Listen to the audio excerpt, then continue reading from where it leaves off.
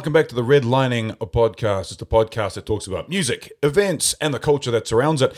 To my right is the one, the only. He's a DJ. He's also a very big English football supporter.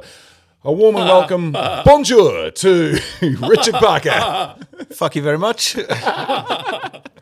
And sitting across from us on the hot seat, we've got Andy Meek. He is a club owner of Ink Bar and the brand new Mothership. Yeah, and the Yacht Club in Redlining. So those of the listeners who don't know your background, just give us a little bit of that. So starting with the Yacht Club, I guess. Yeah, I'd been in England for a bit. Came back late 90s, I guess. Just doing a bit of low level finance and shit. And one of my friends came back. One of my best mates from Rotorua, and under duress from my missus, get us out of the house, get a fucking job. We started looking at business opportunities. Literally, the second one we looked at was the Space, which was abandoned. That was Ink, and we got in there and renovated it. And what you see now is what we did 22 years ago. So Ink's obviously been a bit of a mainstay of the Auckland electronic music scene. How do you think you've kept that longevity? We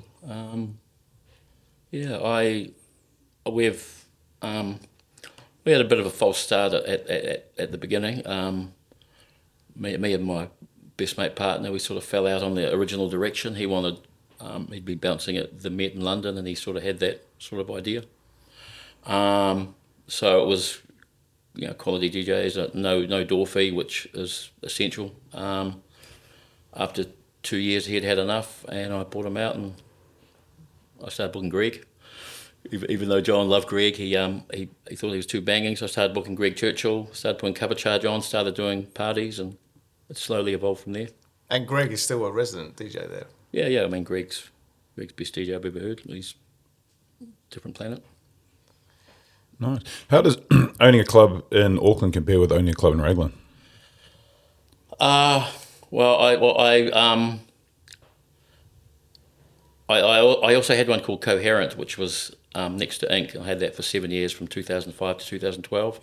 Yeah. You could connect through the back door, so it could be Ink, could be Incoherent, or it could be Coherent. Yeah. And although Ink has always been techno and house, Coherent would do heavy bass, we'd do bands. Yeah. We'd sort of mix it up a bit, but my lease ran out after 7 years, and I didn't want to take it on again. It was too much of a struggle. So literally, we gave that up. Did you open all of those at the same time, or I did Ink in 2000. Yep. Coherent in 2005. The Yacht Club was already going. It was already had a reputation. Maybe 2008 that started. So I bought that. I took over at the end of 2013. So pretty much 9 years ago. Yep.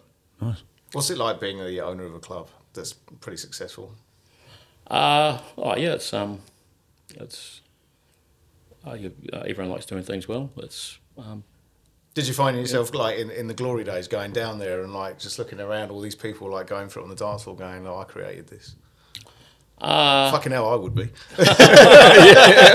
This is mine. Probably. I don't get to Ink that often these days, but I probably feel like that more these days, that it can exist and thrive without me. Yeah. Now, I'm immensely proud of it. Yeah, definitely. Like, we had a conversation not so long ago where we came and interviewed you, adding, and talk about how how are your dogs, by the way? Beautiful dogs. Yeah, they were beautiful, lovely. I left them at home today. Oh, did you? Okay. Are they still attracted to each other? Or? Yeah, gay brothers.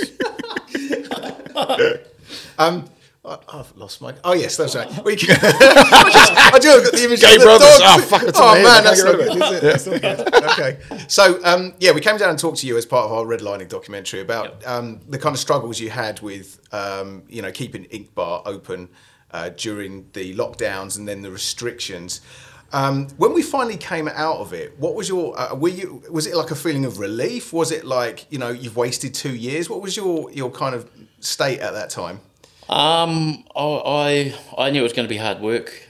Like the if you go from the first lockdown, which finished in June 2020, And then down again, and every time, and it was over the Yachty and Ink. Every time that you reopened, the enthusiasm was a bit worse. I mean, that first one, the first time it actually saved my life. I'd got myself in the shit trying to buy some premium property in Raglan, and I'd fucked it up. I was paying huge interest. Things weren't looking that flash. I've been shut. And then the 8 weeks that Ink was open, it was the best 8 weeks I'd traded in 20 years. It was that phenomenal. And in that moment, I was able to show my books and refinance and get myself out of the shit and carry on.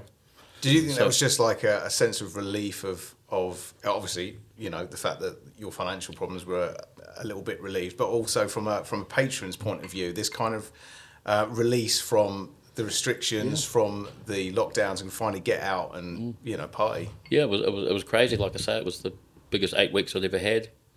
The police were sort of turning a blind eye to numbers. It was incredible. So.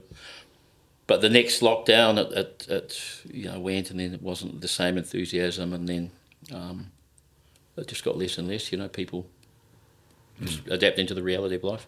So in the last year, when we completely came out of restrictions, have you seen the numbers sort of slowly go up, or has it been kind of an instant thing? No, Ink's gone to troughs I never thought would happen. There's been nights that.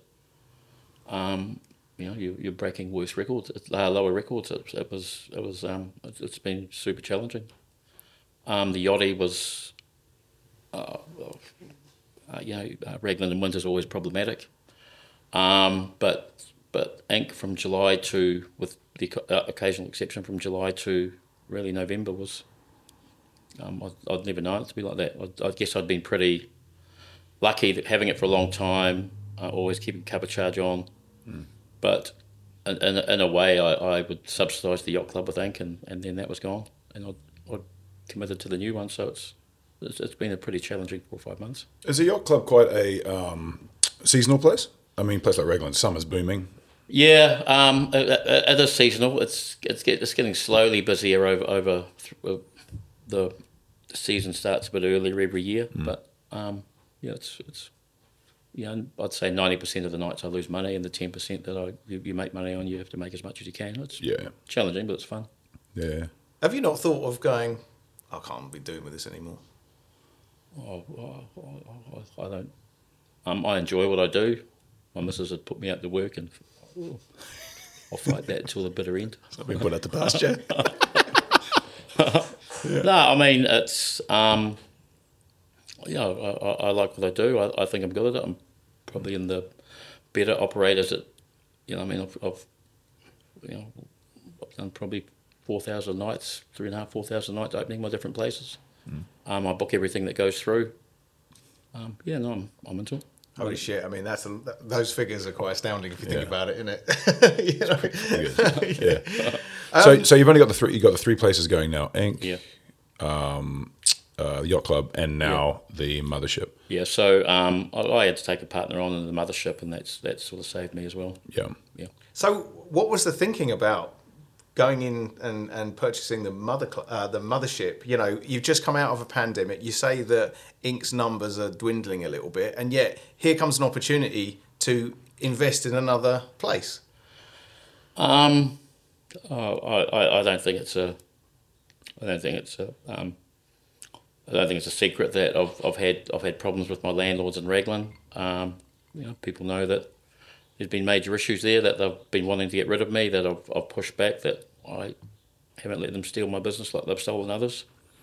The guy who controls the company that runs the yacht club, he bought the building that Ink was in June 2020. Was that a coincidence? No, fuck no. First thing he did was tell one of my staff in Raglan that, tell Andy I bought his building. I hadn't spoken to him in 3 years. Well, what's his motivation? I don't talk to him. There's a history of fucking people. Was it like a Raglan mafia or something? Yeah, there is. Yeah. He runs a company called Raglan Roast. So he bought it. He bought it, and he transferred it to the company. In October 2020, couple of my friends came to me just going, he's telling people in public he's going to bankrupt me and take my house. But this is just confirmation of shit that's been happening really since 2015. Yeah, but you're still going strong though. Yeah, well, it's cost me a lot to keep the yacht club open. Yeah. But this fuck isn't. I'm not letting him steal 20 years of my life. You're going to beat it. But, You're going to beat it. Yeah. Yeah. Well, I mean that was sort of one of the reasons why I sort of looked at the mothership. My sort of ambitions and what I wanted the yacht club to be, I was never going to be able to do it. Mm. So when COVID hit on the first wave, there was a fund made available for music venues. So for the yachty, if you haven't been to the yacht club, the buildings are shitter. But I've soundproofed it. It's amazing what it is, but small. But we've got an incredible outdoor space which I fought really hard to keep. It's amazing. So when the COVID recovery fund came in, like I got 50k plus for the yachty, and it had to be spent on infrastructure. So right. Yeah. And it was cool because it's hard keeping things going. I think something like that, obviously reputation is everything, and the yacht club's got a massive reputation for obviously for being the venue out in Raglan that people want to play. Internationals go and play, and especially in the summer, just being a really nice place to go. Yeah.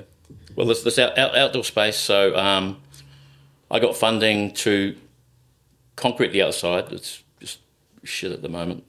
This is all stuff that my landlord should have been doing, and they'd been promising to do it, to concrete an area like. So you're paying? Are you funding this? No, it was in the COVID recovery. Oh, okay, yeah. So it was to concrete that. It was to put fixed points on the buildings around, and have a marquee, the best in the world, all the festivals that you could put up to those fixed points, and you have 3 poles in the middle, which you get your fall on. And it was to put some extra toilets in, because toilets in the yachty are just shit. Literally. Yeah. Well, to use the urinal, you have to walk past the woman's toilet corridor. I mean, how shit is that? But my landlords won't fix it. Yeah. So I got COVID funding that covered all that. Yeah. And even though I only used the yacht club from 5 o'clock onwards, and the Raglan Roast business is there that would have the benefit of this the rest of the time, they just refused to do it. So it was like, fuck, what do you do? You I'd already started doing our outdoor gigs. Our Sunday sessions are fucking amazing. And we go outside till 5 and then inside from 10. But I'd started like maybe once or twice a year doing really good bands outside. Yeah. Really, like building a stage, bringing a stage in, putting a PA in, keeping into my noise management and finishing by 10. And you could see the potential, but you couldn't book this too far in advance because you were dependent on the weather. So to get my cover in, you throw the weather out and you can sell your 400 or 500 tickets and you can go for it. And if I'd moved my noise management plan to 11 in line with the council restrictions, then you could have bands and that outside to 11. So it was an idea that it was doable. It was paid for. It would have been incredible. Yeah. You say it would have been. So is it? Yeah, the landlords just refused to do it. I mean, some of the landlord structure is one guy owes 50%. He's a lawyer, a property developer. It's just play to him. He was in stuff a few years ago, spending $15 million to put power lines underground. First contact I had with him, he was like, Andy, the business with the NBR has considerably undervalued my net worth. I should be in there right at the top. Fucking idiot. Probably thinks you'd be yeah. This is the type of clown. So he's 50%. Originally he was on my side, but then I had the Raglan Roast guy removed as landlord spokesman like 2017. I'd lost my liquor licence. I went to court. I won it back on the principle that you can't take a licence for bunch of minor shit like forgetting to pay your fucking pie money. Literally, yeah. My right to register, my food registration to sell pies. Wow. The fight, and so I won that in court, and it was a pretty good precedent to set. Yep. But then when I got it back, he said that from that moment on, all the decisions, instead of being majority, where 50% he'd say, were unanimous. So the other 9 landlords owned the 50%. Any one of them could kick up, and so it meant it gave Tony back control again. Oh, right. So what's happening with the yacht club at the moment? It just is what it is. Okay, well, there's a lot of stuff I'm not going to go into because it's it's still a battle. But for my automatic right of renewal should have been, I tried to exercise it in October 2020. Yeah. Landlords refused to exercise it. They just presumed they could throw me out. They've set up a competing music venue on my boundary. Competing what, sorry? A competing music venue called The Yard on my boundary, Yep. like on the outdoor space. Yep. 2 of the landlords are partners in it. The other 2 people are people that in the music industry, but Yeah. so I have a competing music venue funded by my landlords, subsidising their rent. What's that like? Oh, it's just open walk. I'm not going to put up with that fucking shit. Yeah. Yeah. Fair enough. Yeah. What do you do? And there's the same landlord who bought the Ink building. So buys the Ink building. What? Yeah. Bought the Ink building June 2020. So this year, just after we saw you, actually, we literally the front of the building fell off. Oh. Yeah. So I got. In fact, it had happened because my builder was in there when we did the last interview. Yeah. So I contacted this guy, asked him to fix it. No answer. So I had to do it myself. So I spent $21,000 getting the building repaired so it could get a warrant of fitness. Otherwise, it wouldn't have got a warrant of fitness. Now, does that come out of your own pocket? No, I just didn't pay rent. Fair enough. Okay. Yeah, but that's Yeah. I mean, and so my builder's been through since then, and there's the same thing's going to happen next year. There's another considerable amount, so I haven't paid rent since July, or maybe August now. Yeah. So where's that going? I just put it aside, I mean. So, Andy, now you have the mothership. Please tell me you don't have the same landlord. So It's worse. So I've gone from these odious fucks being as bad as you can imagine. Like I paid full rent all through COVID, like 40 weeks. Yeah. Like they really Yeah. tried to screw you.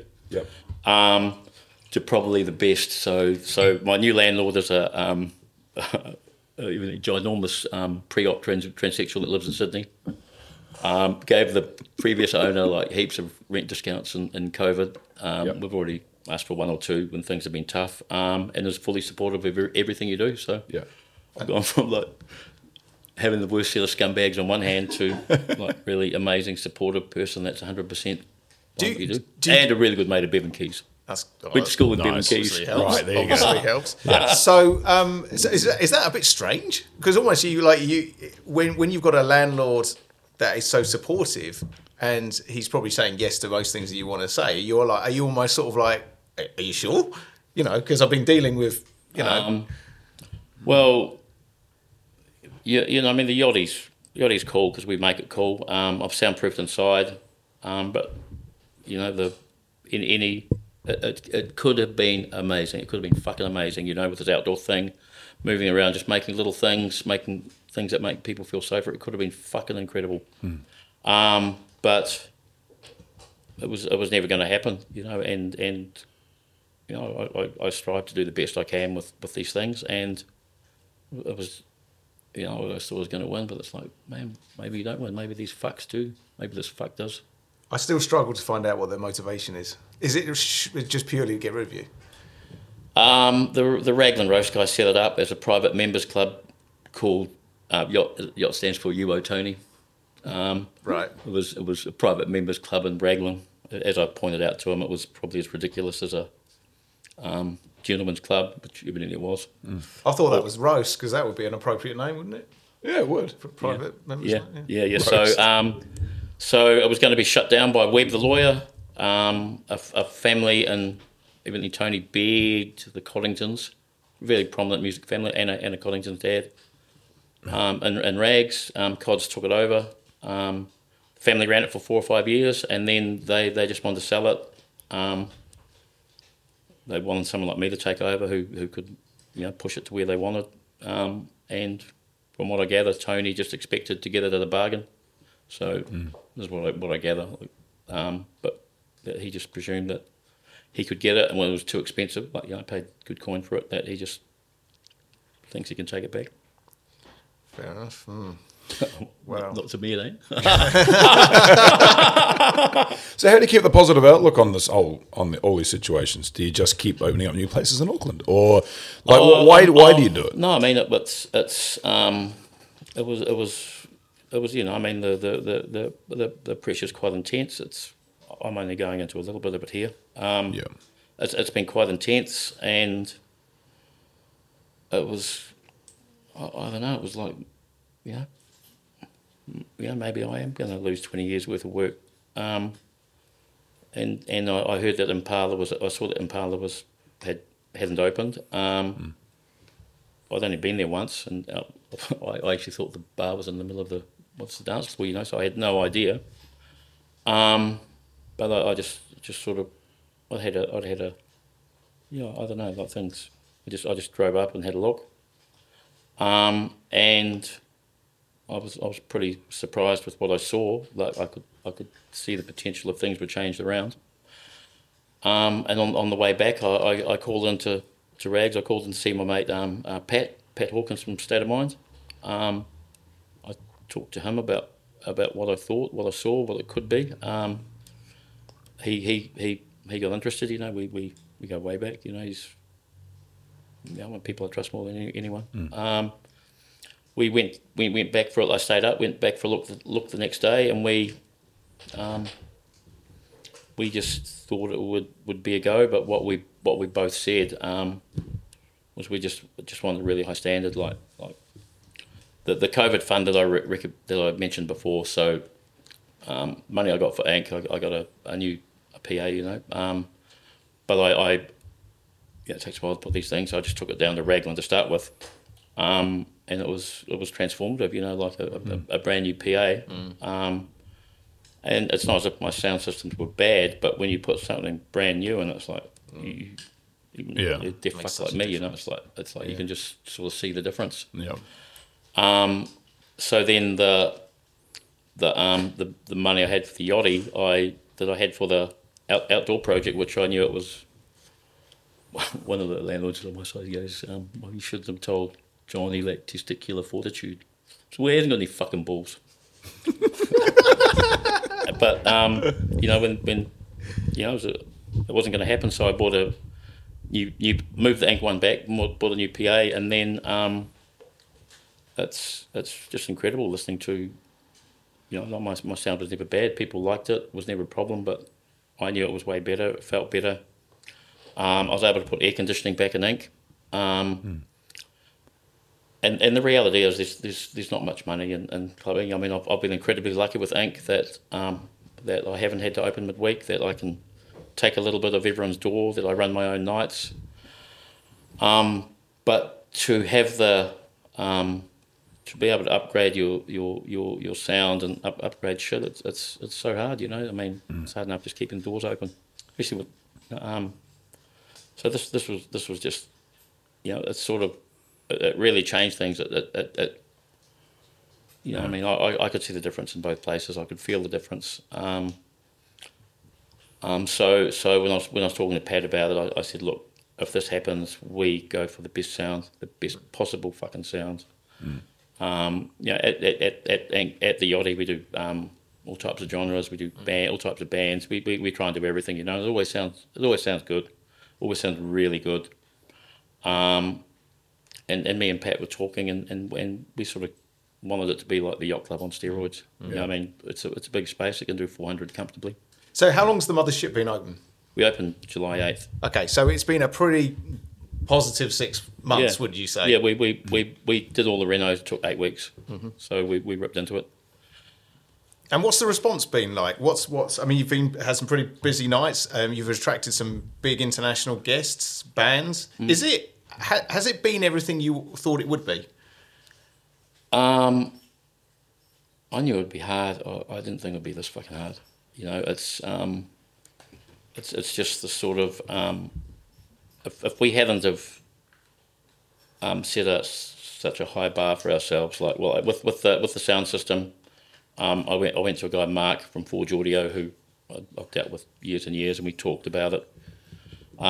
He said, you've got to go with Adamson, which is one of the real premium brands, Live Nation compatible. Mark happened to be the biggest buyer of Adamson in the country. Explain Live Nation compatible. What does that mean? So Live Nation are the biggest concert company in the world, right? Promotions company in the world. Gotcha. Yep. They, pretty. So it's kind of like meeting up to Netflix standards if you were making a video. Yeah, This is the sound equivalent. for sure. So in New Zealand, Live Nation run the Victor, and they also run the Tuning Fork. Gotcha. Okay. So they've got their evil hand over everything. And so Adamson is their prereq. So a gig at the Tuning Fork is Adamson. So talking to Mark, so when I first met Mark, he'd come to New Zealand, like he was starting out. When I last had dealt with him, he'd gone big. Now he's huge. Now he's, biggest Adamson seller. He's branched out into lights. He's incredible. He's phenomenal businessman, nicest guy, highest standards you can meet. So going to see him, he told us what we thought. He knew the space. Mm-hmm. He sold us some stuff that was 1 year old, a couple of new subs for phenomenal price. Yep. We made the commitment to buy it to start with. So we went in, we tested that. The previous sound system was like 20 years old. We had the option of buying that, but once people think a sound system's cooked, mate, you're fucked, Yeah. And so that's what the Impala, the one, had the reputation of. Yeah. And so, I just that was the guideline, the best possible, and I was incredibly lucky that the guy that could supply it was one of my mates that we'd had a history going back for ages, and even though there hadn't been any dollars changing hands for years, it was a respect thing. What's the how many people can you get in Mothership? How many people can get into Ink Bar? And then how many can you get in? How many into the other place? Yacht Club. Yeah, Ink overnight you get like 150, 200. Yep. Yacht Club, it sort of varies. If I use the outdoor space, I can do like 300 or 400. Sure. Inside less. Mothership overnight, Mothership's twice as big. Right. Yeah. So what's the biggest challenge for a place like Ink Bar? I mean, she's small. We all remember nights, and we all can't remember some nights at Ink Bar. So what's some of the biggest challenges with a place like Ink Bar? It's an interesting shape where we actually have the music playing. What are some of the challenges in there? It's been getting people in recent. I know me and my partner John, we sort of got lucky at the start. That was the format that's always been because of the shape. Yeah. We decided that was the dance floor, the outside area. At one stage, we thought of maybe moving the toilets down the end to make the dance floor bigger, but then you've got to pump shit around, and literally, it's a space that's worked. The outdoor space makes it social. A lot of clubs like that, there's not the social thing, so people meet people. And now with a place like Mothership, it's bigger. I take it. Was it easier apart from the sound and the refurbishment of the sound system and stuff? Was it easier to sort of step into a place like Mothership, which had already been established? No, it was. We didn't want anything to do with the old branding. Like we'd completely change it around. Yep. We'd gone for a new look. Like we've got a sort of irreverent, spacey theme. Where was the inspiration for that? What was the reasoning behind it? Well, our muse. I love the logo. I mean, the logo is well cool. Full name is the motherfucking ship motherfuckers, but we'll just get licensed first. Well, the DJ box was in a funny fucking place. There was a whole VIP area, which is just fucking bullshit. I'm not into that type of crap. And it was sort of the bar itself was great. The offside seating was great, and you could see that if you put a stage in, and I didn't want to just do DJs, So when I came up, the only thing I was looking for the first time was the floor to ceiling. So the floor to ceiling was, in my mind, just enough that you could put a stage on. So once you put a stage on, then you can do what you want. It's quite DJs low ceiling, isn't it? As I recall, is it quite low ceiling? Yeah. So when we picked the place for the stage, we decided that we wanted the subs to go under the stage. Mm-hmm. So then, you know, which probably made it a bit higher. So I think it's about 2 metres from the top of the stage to the ceiling with a few beams. So big boys, if they jump up, you know, but that's what we wanted. We wanted the subs under the stage. So I mean the low ceiling. But in some ways it makes it better for sound. But yeah, it makes it feel more compact. You know, there's pluses and minuses, but for everything. But it was a non-negotiable. I sort of I also looked at it like, I mean, once I saw it and worked it out, it was like, well, fuck, you're probably never going to get the chance to build your dream music venue again. You know, I mean, it's interesting you use that word, dream. Is it getting close to something that would be close to your dream venue? I don't think we could have done it better. I mean, I'm so proud of what we've done. Like Pat has just been incredible from day one. We've both had the same vision. We went in there with rough ideas. There was big spaces where wallpaper was behind cages. That was a feature. We decided we wanted those as murals, but we didn't have a concept or a theme at that time. But there was a guy, Chris Stapp, who's a sort of irreverent artist that I knew, and you know, he's one of the most freakishly talented artists around. You know, he paints, he does he paints, he plays music, he's made films, he was a stuntman, he's had music videos, he's just a phenomenon, you know. So I knew Chris, and Chris came down, he looked at the space, and we didn't give him a brief, and a lot of the stuff's quite sick too, you know. but Stapp's a legend. I mean, I'll show you some. So Chris came down. I knew him, but didn't know him that well. But it's everyone that has any interest in arts of any type, they know and revere Chris, because he just gets out there and does it, you know. And he literally looked at these spaces where murals were, and he just started thinking of big spaceships, you know, his take on spaceships. And so he started doing those, and it was like, there was no brief or art. And then Pat was down at my place in Rags, Pat and Mel, his lady, and mine, and we were just tossing names around, and you know, the mothership came up, and it was, I mean, you know, who doesn't like Parliament, you know? I mean, I remember hearing Flashlight for the first time as a kid and going, holy fuck, what's that? They did a seminal concert here at St James like 15 years ago, which, you know, but it was also like, we knew what we wanted, and the mothership was, I suppose, a bit brash, you know. Like, I think it's something that people will remember for sure. Yeah. Something that stands out. Yeah. And so, do you think this is a venue that Auckland needed?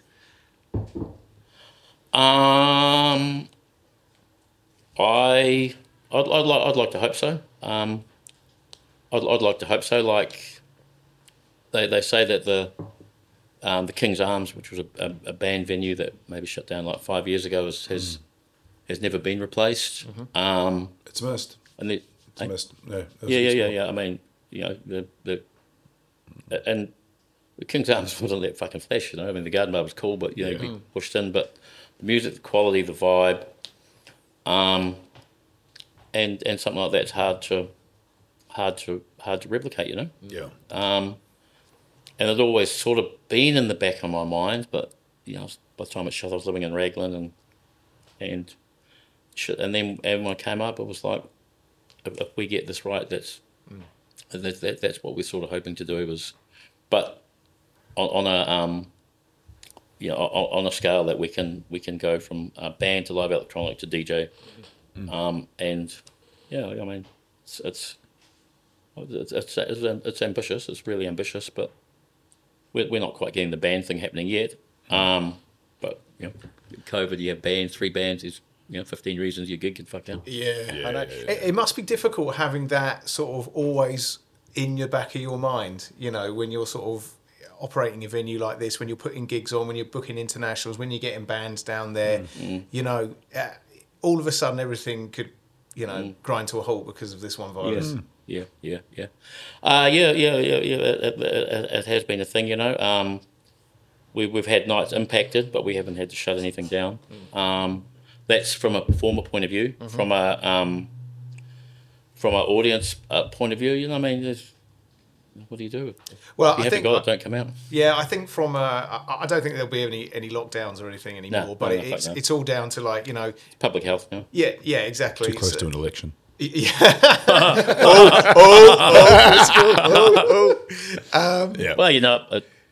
I can't see it happening. But it's true though. Like for the last or the first year, we didn't know what the fuck was going on, and then for 2 years, we just couldn't relax because you just weren't sure. We're in this kind of limbo. It's a limbo. Can I go out? Can I go out? Do I want to go out? Has this cunt got COVID? Am I going to get it? Am I going to spread it around? I don't want to be the one that goes to a super spreader or turns a venue into a super spreader, right? So. Yeah. It's always in your mind, and it's in your mind now. I reckon there's people that are thinking, shall I go to a Christmas party? Shall I go here? It's quite close to Christmas. I probably won't bother, because I don't want to be sick. I'm going away. That mentality is always now going to be with us. Yeah. I don't care. I've never cared. I've never had it, and I probably will. Oh, here we go. So next week. I'm out. Yeah, well, Happy New Year from my bed. Yeah. I think I got it from doing a private function at Inc. in March last year when there was a little anomaly that you could do these things. I think I got it then. Raglan had sort of had a bit of a profile for being a bit of a super spreader at the end of the year before. So, you saw your mates getting it and you saw how they're getting affected. And, I went into isolation and then came out and was talking to my neighbour, and then my neighbour gets hold of me, and him and his family had got it, so it was like 3 weeks isolation. I didn't even get it. But, it is what it was, eh? It is what it is. I think if you spend your whole life thinking about it, then you're never going to go anywhere, are you? That's exactly right. The less it's spoken about in social circles. It gets a bit uncomfortable when it comes up now. Eh? Especially Raglan with his so many fucking Andes. True. Actually, how did that affect things when they started bringing up mandates for things like the jab and all that sort of stuff? Did that make things awkward, like for staff, for allowing people into your venues, or were you a bit more relaxed on it? Or well, when things were not pretty lax up until there was no all of a sudden like roughly this time last year when Auckland got let out. From memory, there were no restrictions until then. We'd done our lockdown. People would come out. No one's getting tested. You didn't have the RAT tests. But when they came out, like we just got invaded in rags by Auckwickers. It was cool, But I believed in the science, so we'd be scanning and IDing people. But there was if you didn't ID people, then and I'd have people come in and say that I was the only player that. It was good to see someone IDing because I'd been going to bars and shit where no one was IDing, but I believe in science. Yeah. So until in that December last year, we opened on December. I was going broke pretty quick being in rags, and there's a lot of Did you get a lot of shit for that?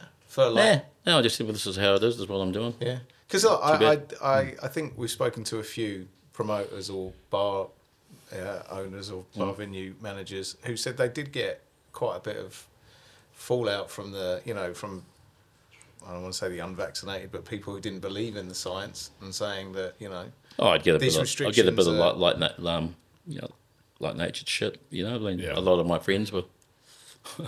I came back with a mate of mine from Auckland, and we went go-karting on the way back, and so he was in there on a photocopied. On a fake one. So I went in first. Made sure they did an ID check, then told him to come in, go karting.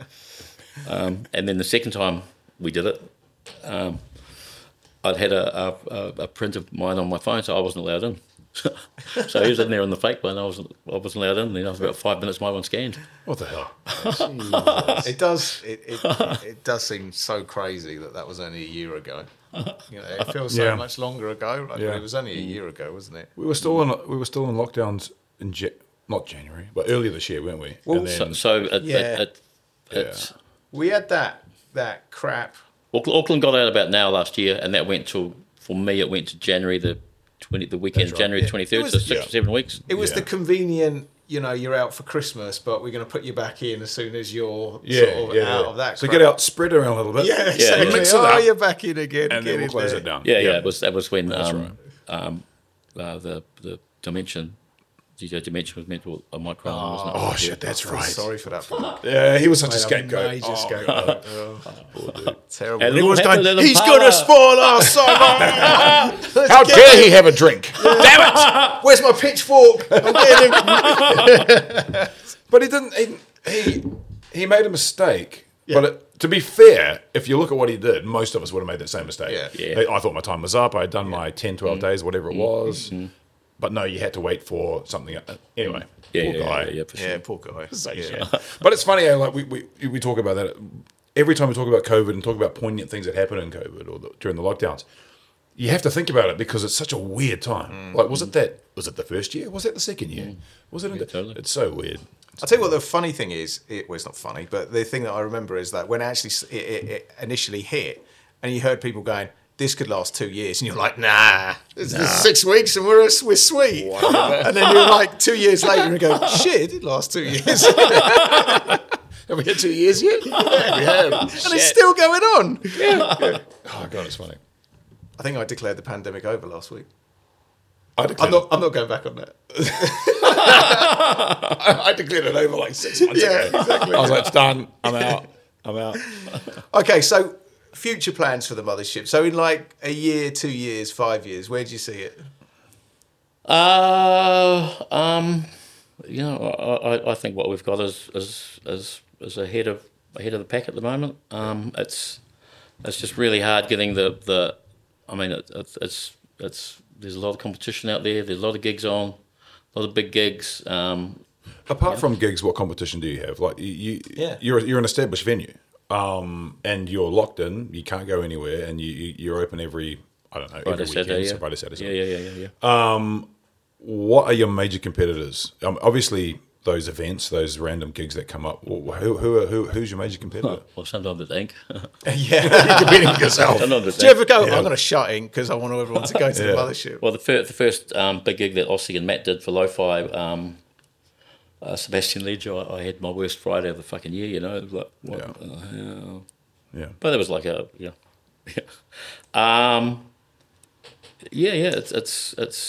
one of the biggest. There's a lot on, man. There's cost of living's going up, and rightly so. Maybe socialising's a little bit less of a priority.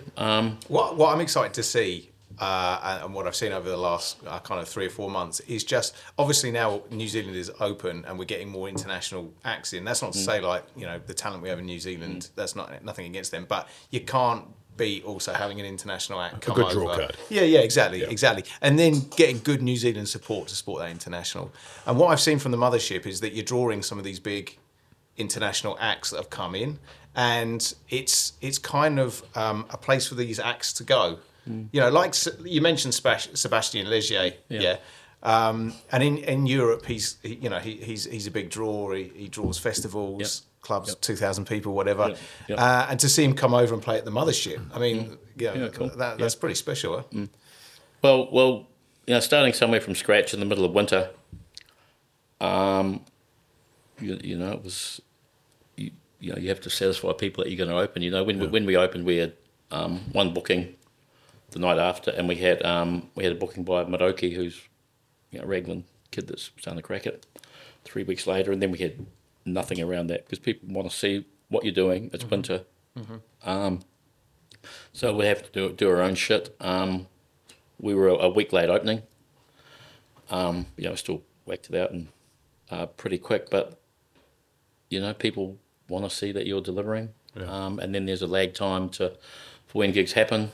You do some gigs that don't work, like the one we talked about before.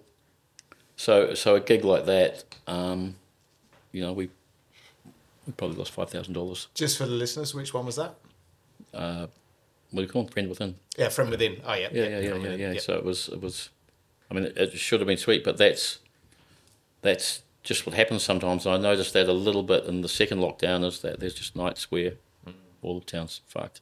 So I don't know what was happening because I don't live up here, but you know, to make back that $5,000, you know, you need like 3 Sebastian ledgers. It's, you know, people.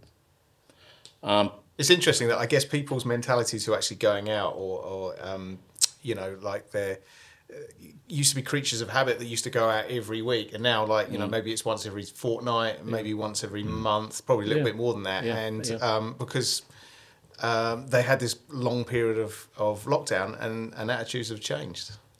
Yeah, and you know, if you got a family and you know a few bucks short at the end of the week, then maybe you shouldn't be going out. With the cost of living going up as well. Yeah. That's a good point, actually. Like, with the cost of living and the way that things are, I mean, petrol's about to go up again by fucking 12 cents or whatever at the end of February. There's a lot of pressure on families in that. Yeah. How do you calculate the value of what you provide? How do you calculate the door costs? How do you calculate alcohol costs? I mean, obviously, alcohol prices are going up as well, so you've got to stay on top of that. Is there a balance between getting as many people as we can in at a lower price, or keeping it a little bit more high end at a higher price to come in? Okay. So most of the gigs we do, we deal with promoters. So the promoter, quite often they're getting gouged a little bit. You know, like getting someone out here. People are trying to make money back from the last 2 or 3 years. Sometimes someone comes to you and you don't, and it's like $30 for that. Fucking hell. So yeah, it's pretty constant, and yeah. There's some unrealistic expectation out there, and the unrealistic expectation means a lot of people won't go to that gig. So you've got to stay on top of that. Yeah. Just out of context, how much was the Friend Within gig? Oh, I couldn't tell you. Oh, okay, fair enough. Maybe $20 to start with. Yeah, I don't think it's unreasonable for, you know, to get an international over and ask $20-$30. I think it's when it sort of hits $80-$90 that you sort of think, well, maybe not, you know. And it's not, and you know, the international alone is not going to make you part of your money. It's got to be more than that, you know. Whether it's, you know, more of an event than just a night. Maybe there's a theme going on. You know, maybe it's a bondage party or something. I don't know. Yeah. Why not? Sure. Well, you know, I'd go. Who knows? Yeah.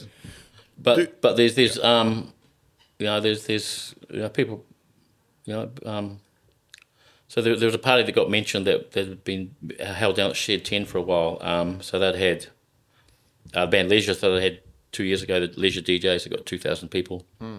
Year after the Leisure DJs, 2,500 people. This year they had Leisure Play, 200 people.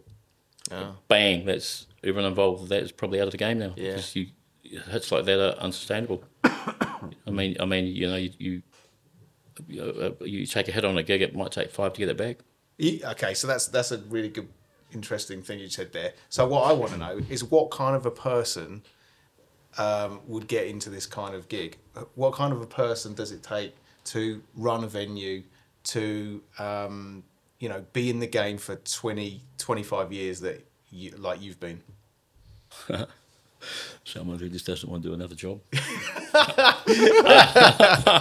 I don't know. Like, you know, I mean, I've made a couple of lucky calls in my life with buying houses and shit. So, I've got a wife that's got a pretty well paid job.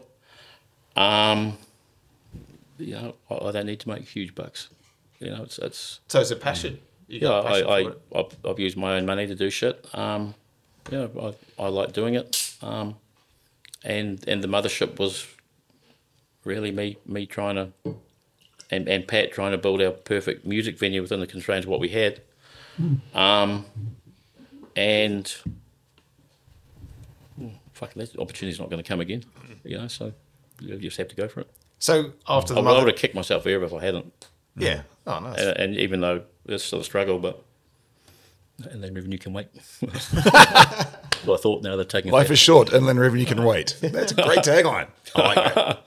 But it's you know, I'm lucky enough to sort of make a living from it, and like at the end of the day, What are the stories everything like? I need in life. Yeah. What are the stories like? You must have some good yarns.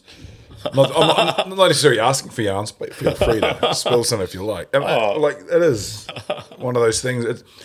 It's a real lifestyle, and you can certainly meet some interesting characters and have some interesting experiences. What are some of the things that? Yeah. I mean, I've been lucky enough to meet a lot of people that I respected and become my friends. You know, I mean, fucking Greg ended up marrying my best female friend. You know, so I don't know. It's you meet people who you respect, meet people who you think you respect that you maybe don't respect. I think I'm lucky to be able to do it. So would you ever? What would be the next? So the mothership, like that's another tick.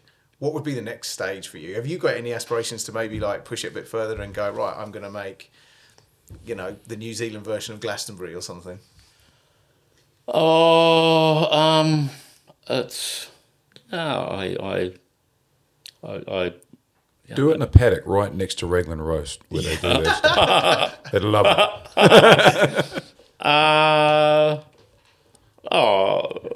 Maybe one day, like a little. I see phenomenal music all the time. I've seen bands like Summer Thieves come from nothing, staying in my garage, on the edge of being superstars.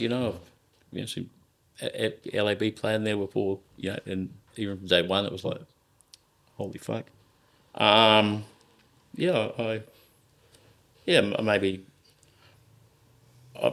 I thought of things like that a bit more before COVID, but it's just getting balanced, and I don't like borrowing money. I like, if I lose my own money, then fucking too bad, But no, my aspirations in the game are certainly being met by getting the mothership humming, and I have to take a back role in it at the moment because I'm actually not allowed on premise, police opposition. But Pat's phenomenal. We share the same vision, and that's the most incredible thing, is finding a business partner that you can wholeheartedly trust. That, I'm incredibly lucky to have that. Does that make you sad that you can't go on the premises? Nah.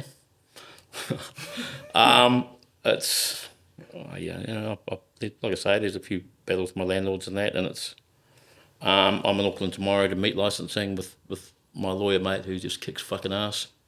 I've been opposed. I'm only allowed to be a shareholder in the mothership at the moment because of police opposition on the grounds of noise complaints in Raglan and just utter fucking bullshit. Yep. But we had to agree to it to get our bridging license. So what do you do? When the council sees this, there's going to be a new venue in Auckland. Like, who's the licensee? Oh, fucking hell, not Andy again. well, I mean, it's all sort of happening at once. I've got the ink license in. When we opened on July 8th, I found out the police opposition on July 20th. It's taken quite a while to get through the process. And it was the bridging license. Well, we had been operating on, So the bridging license is what we need, because then it is ours. And then it came through November 18th. But we'd made the deal back in September that's what they wanted. It was decided not to push then. And I'd been up here quite a bit anyway, and Pat had been overseas for a bit, and so Pitch Black was the last gig I went to. I'm up here now having a look, but my lawyer mate, he's just a monster, and we expect to maybe not win it tomorrow, but police can't oppose on this fucking shit. They're opposing my manager's license in Raglan at the moment, and it's just, what do you fucking do? And my ink license, which has always gone through automatically 22 years, that was meant to be decided by 8th of December, so we'll see what happens there. But, I don't know. Well, that's a bit weird having police opposition. So what does the future hold for Andy? 3 venues on the go, cranking hard? Ink's starting to turn around. Ink's sort of getting back to what it was. Yachty's always good in winter, and the mothership, we're refining what we do. I couldn't be prouder or happier of what we've done. It's it's a real buzz. It's just getting it consistent over all types of music.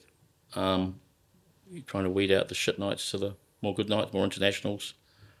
Yeah, I think that Mothership is so wicked in every way that it should become a iconic venue like Inc has.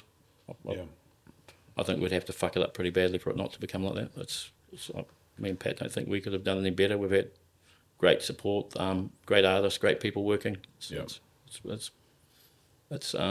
And the feedback we're getting from customers, from promoters, from everyone is the same. So even though times are really tough, like I said, a gig that you fuck up, you lose, $5,000. It takes weeks to get that back, but we're getting there, and it's. I mean, it's the worst time in 20 years to do anything like that. Doesn't even compare, and in winter as well. Fucking like I said, there wasn't any other. You either grab it or you don't. Yeah. So I've had to juggle shit around. I've had to juggle stuff around. I had my wife help me out, but we haven't sold the house yet. And Inc is an iconic venue, and I mean, everybody I know who I've socialised with, and they all go to K Road. At the end of the night, it comes. We've all been on the viaduct and the waterfront and all that. Where do we go now? K Road. Where are we going on K Road? Inc. Inc's always the place that people talk about. And whether they remember it or not, they always say they have a great time. And fingers crossed that you just keep on cranking on. Oh yeah, I mean that's you'd have to what's the saying? You'd have to claw me out of there with your dead hands or something. It's oh my cold dead hands. Cold dead hands. Yeah, it's. I mean, Inc was a life changer for me. And Inc has been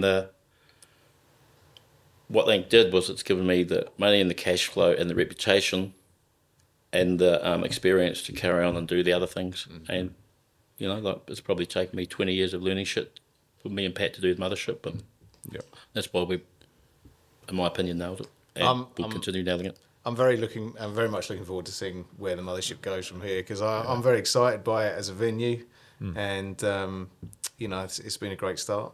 Yeah, it's like I say, we're as happy as we can be. I'm not fucking walking away. And best landlord in New Zealand. I live in Sydney. Well, we've got the best landlord in New Zealand. So what have you got?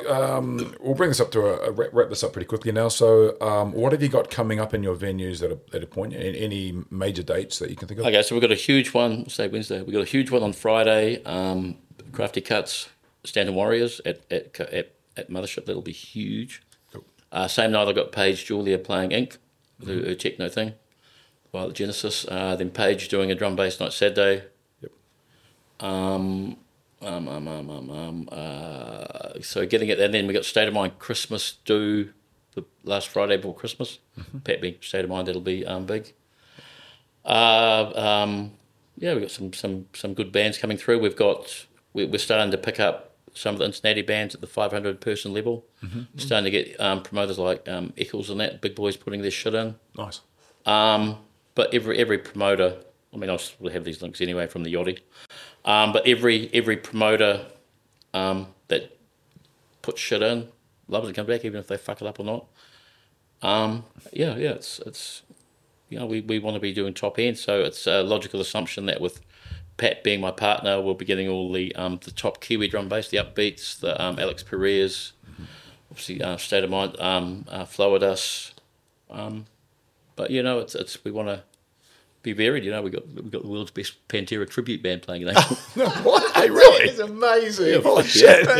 We'll be there. Oh my god, we're going to be there. Holy shit! Yeah, but it's my god. It's Pantera, and I think Metallica one too. And it's like bogans drink piss. Oh man, I used to listen to Pantera when I was 16. Really? Yeah. I've never been into metal. My jam. I went to the gig here at the town hall, and they have a sign outside, and the chick going, no knife, no guns, no knuckle dusters, no knife, no guns. And we got a fucking American accent. They had one of the greatest album covers. I think it was on Vulgar Display of Power, where it was just a guy being punched in the face.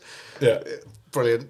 That's all you need for an album cover, just a guy being punched in the face. I miss the days when they put a lot of effort into album covers and even music videos. Now it's just like, as many hits, it's quantity, not quality. Yeah. Oh, mate. But we're trying to get it happening that we do bands before 11 and then get DJs afterwards. You know, there's a lot of bands that, you know, we need 250 people a night to sort of be breaking even. You know, a lot of bands that's not happening, but we're trying to get the 2 nights things happening at one. Yep. We're ambitious. We try things. Some things work, some things don't. Yep.